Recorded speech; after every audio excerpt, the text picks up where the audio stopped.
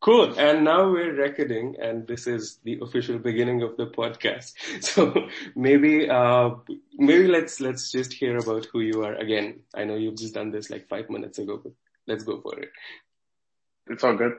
My name's Anthony DK, and currently a student and also a product manager at a startup called blissfully.com.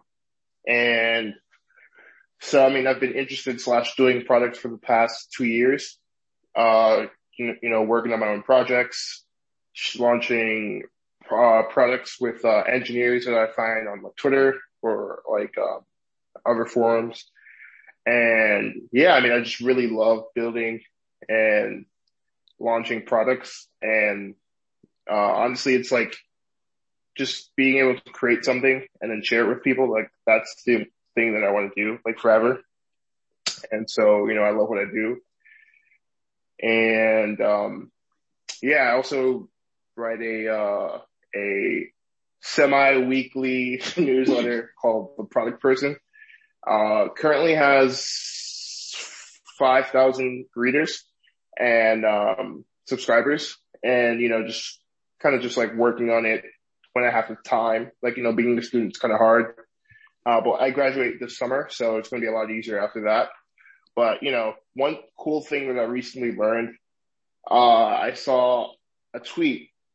I think Paul Graham tweeted, what's something in your specific field that, what's a lesson in your specific field that you can apply to other things in life?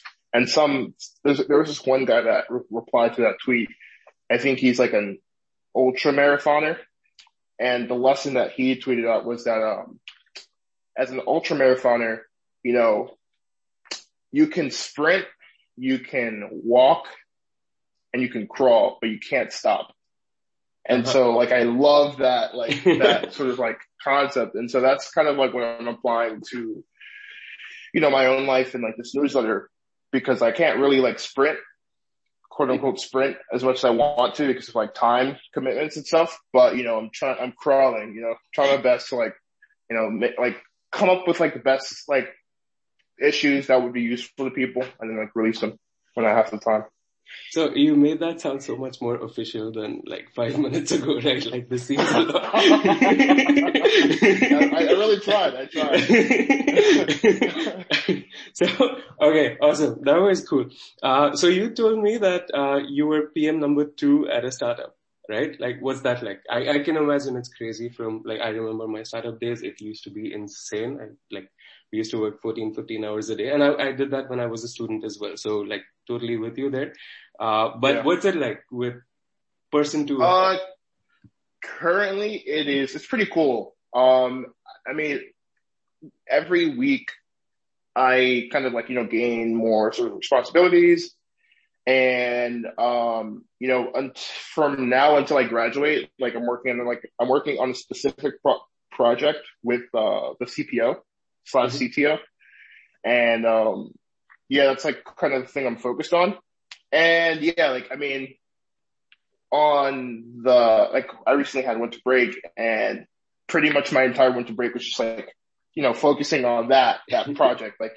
Spent 20, 25 hours a week, just working on it.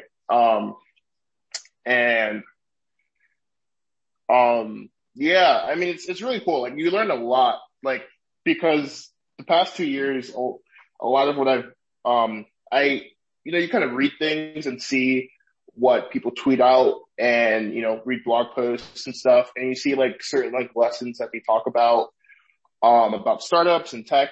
But then when you're in a startup experiencing it, it's kind of cool to see the patterns pop up. And you're holy crap. They were they were right. And having read that stuff, it's you're kind of in the matrix now because you kind of can see certain patterns. And so hopefully you're able to leverage that knowledge that you gain. But yeah, it's really cool. I'm learning a lot.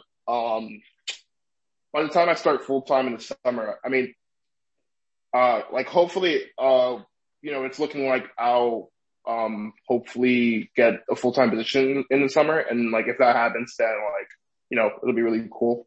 And I really we're working on like doubling the team this year. I think we have like 20 people and we want to get to 40.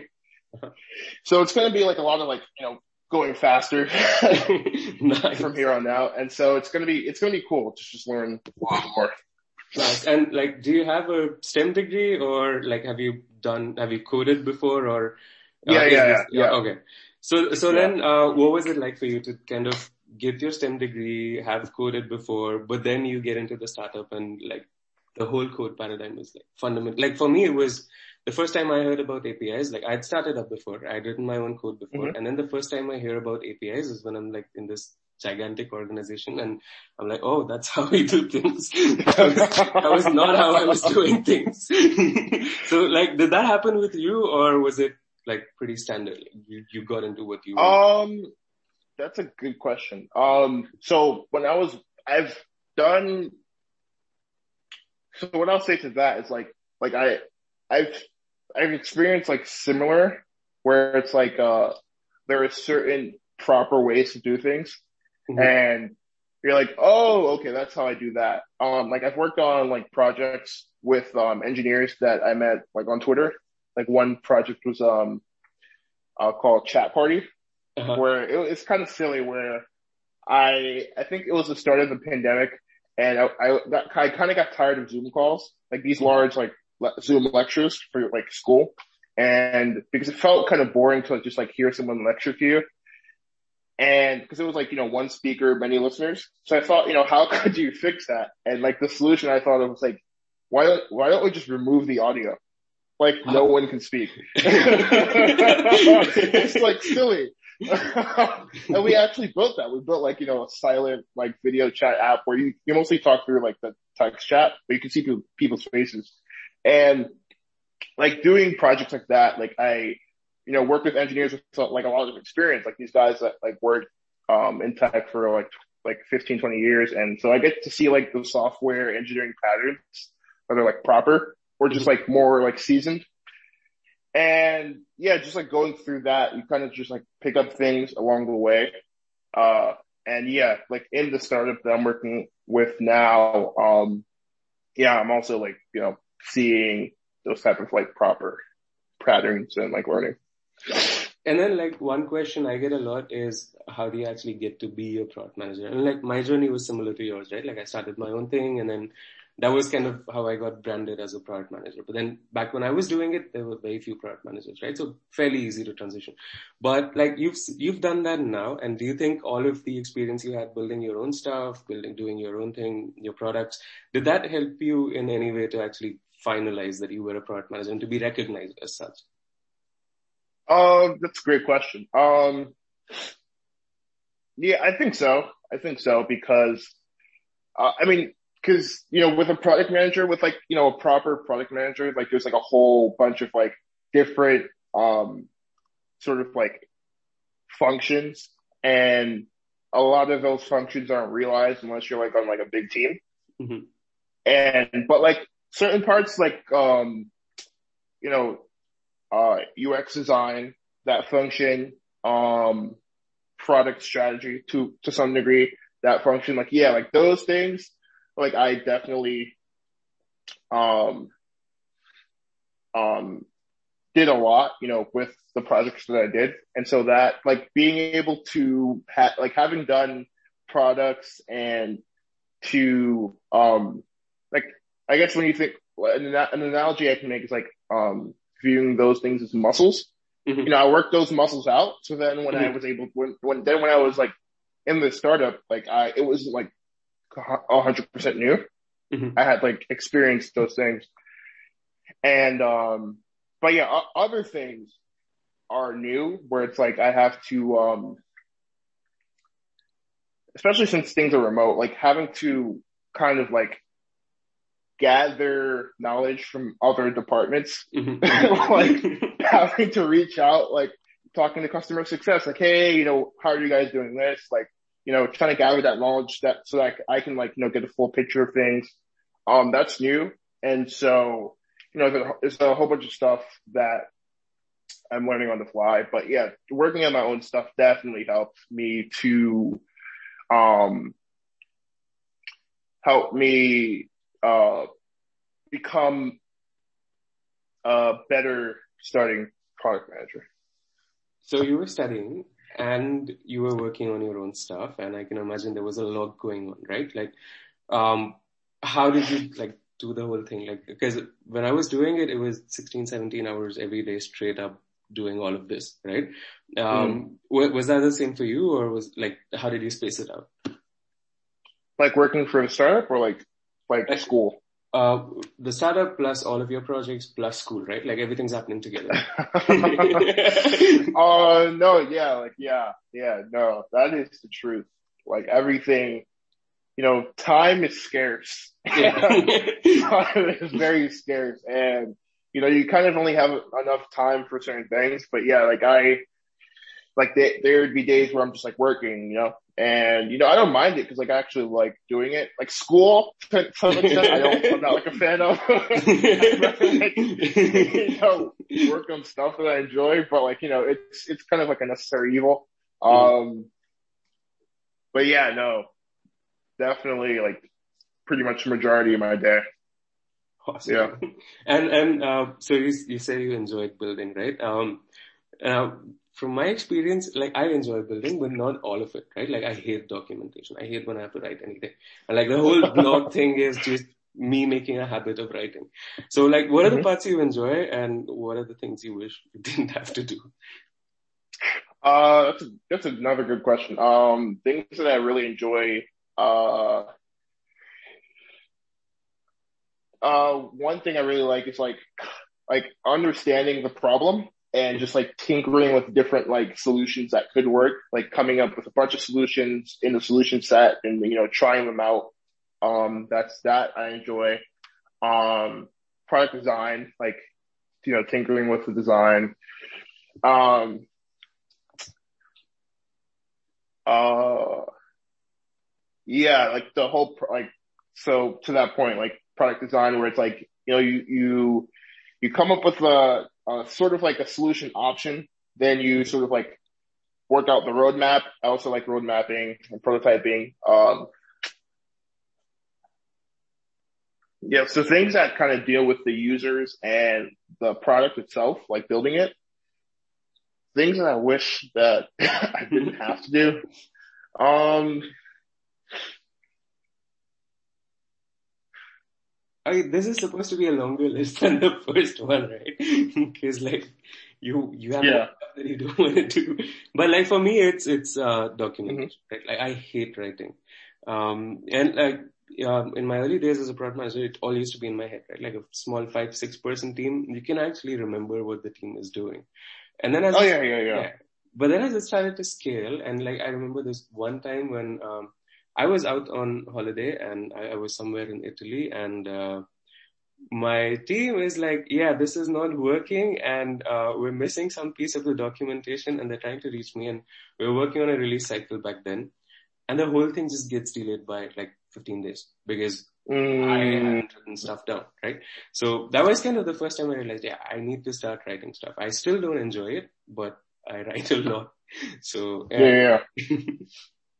No, that's a good point. I haven't worked with a big enough team where that's like an issue. But yeah, I can see that becoming an issue where it's like, when you're working with a small team, everything's in your head. Everyone's like kind of like if there's a tighter like sync with Yeah. everyone, everyone's like in a tighter circle. So you can like communicate, quickly.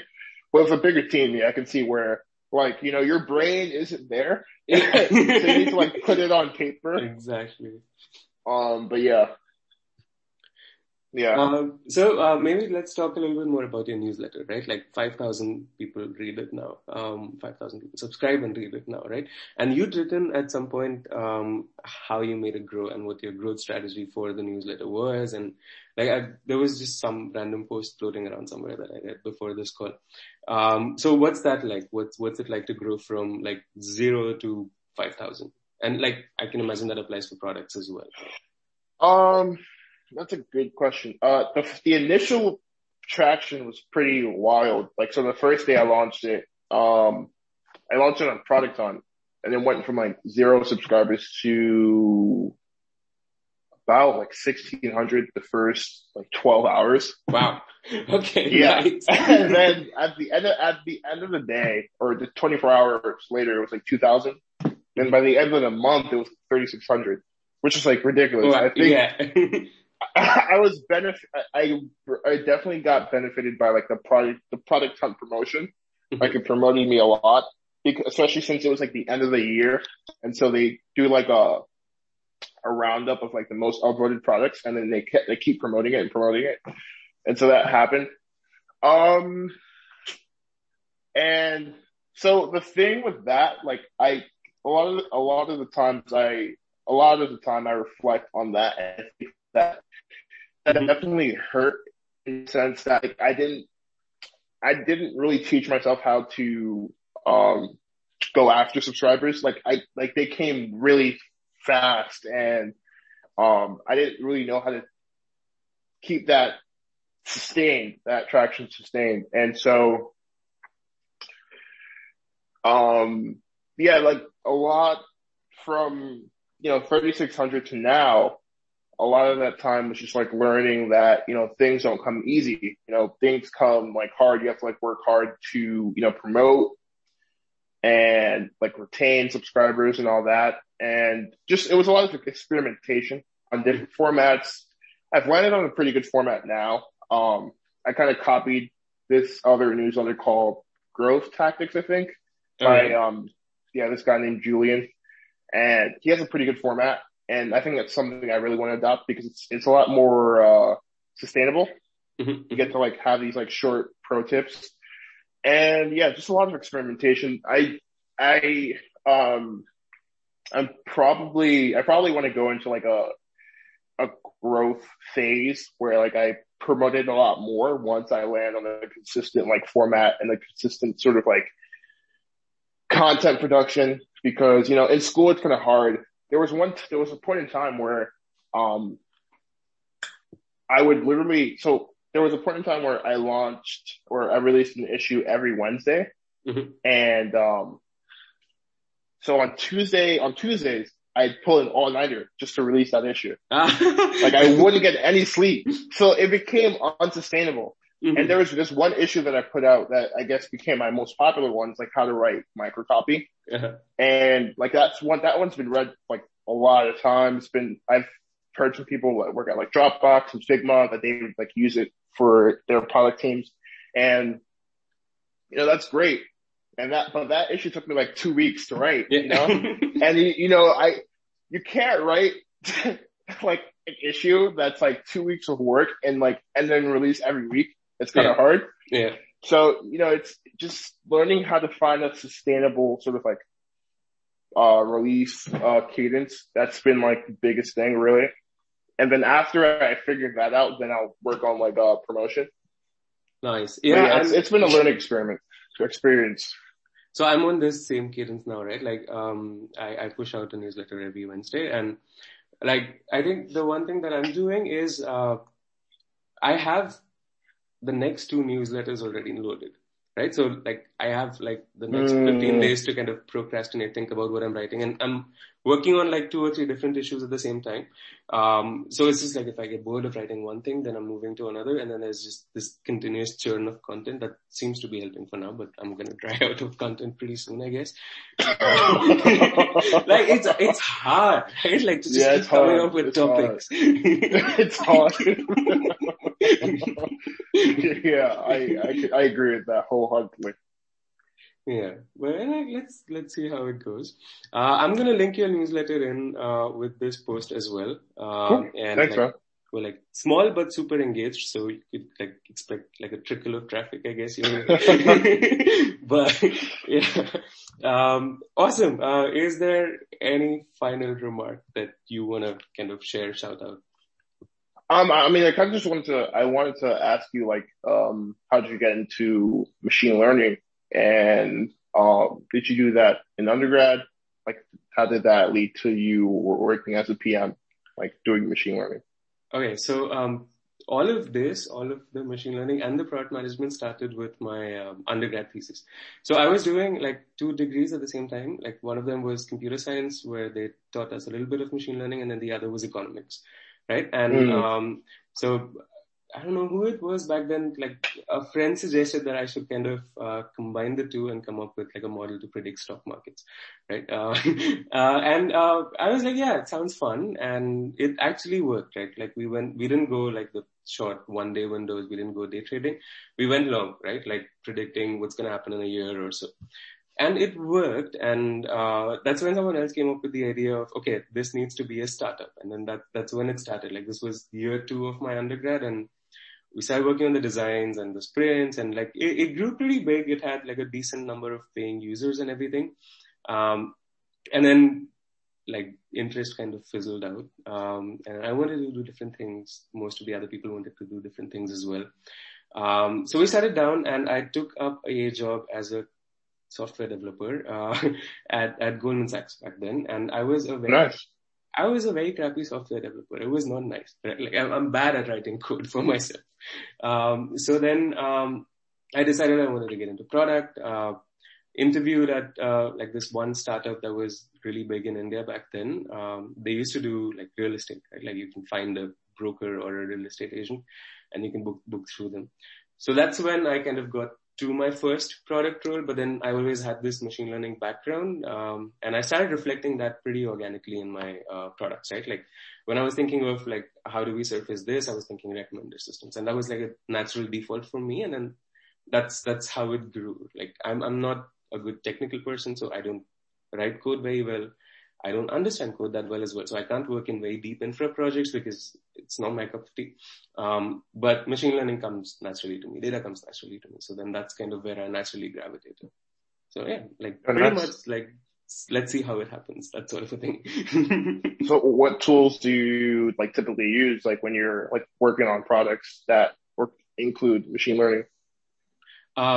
So like as a product manager, I do very little of the machine learning modeling anymore, right?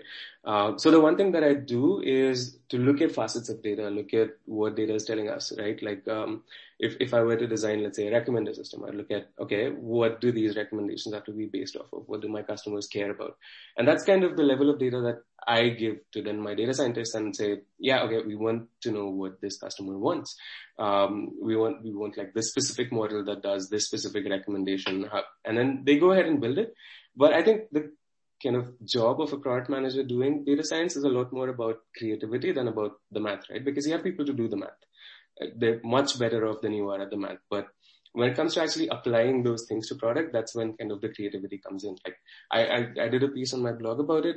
It's like if you're trying to predict if a user is going to cancel, right? Like if you're Amazon and you want to do that cancellation prediction, then you're not going to actually do that model, right? What you're going to get is, yeah, I can predict cancellations like 100% of the time or like 90% or 10% of the time. And then what do you do with that data? That's kind of where a product manager kicks in, right? Like you'd build a very different product if you had a model that said, yeah, 10% right, and a very different one with the one that said like 100% right. So that's the creative fold, I guess, of machine learning product management. And that's what I enjoy. Like it's much less of the math and much more of the creative side. Sure. No, that sounds pretty cool. Yeah, I like it. Like it's deep enough in data that I can understand it. It's not so deep that I have to be too technical for it. So. For sure. Awesome. Amazing. This has been a unconventionally long podcast. So I'm going to break it off. Thanks so much for joining. This was super fun for me. And I'm just going to share the links to your blog and everything. And I'm going to make a nice little packet out of it and send it over to you. Thanks, man. Cool. I appreciate it. Thank you. Awesome. I'm going to end the recording now. And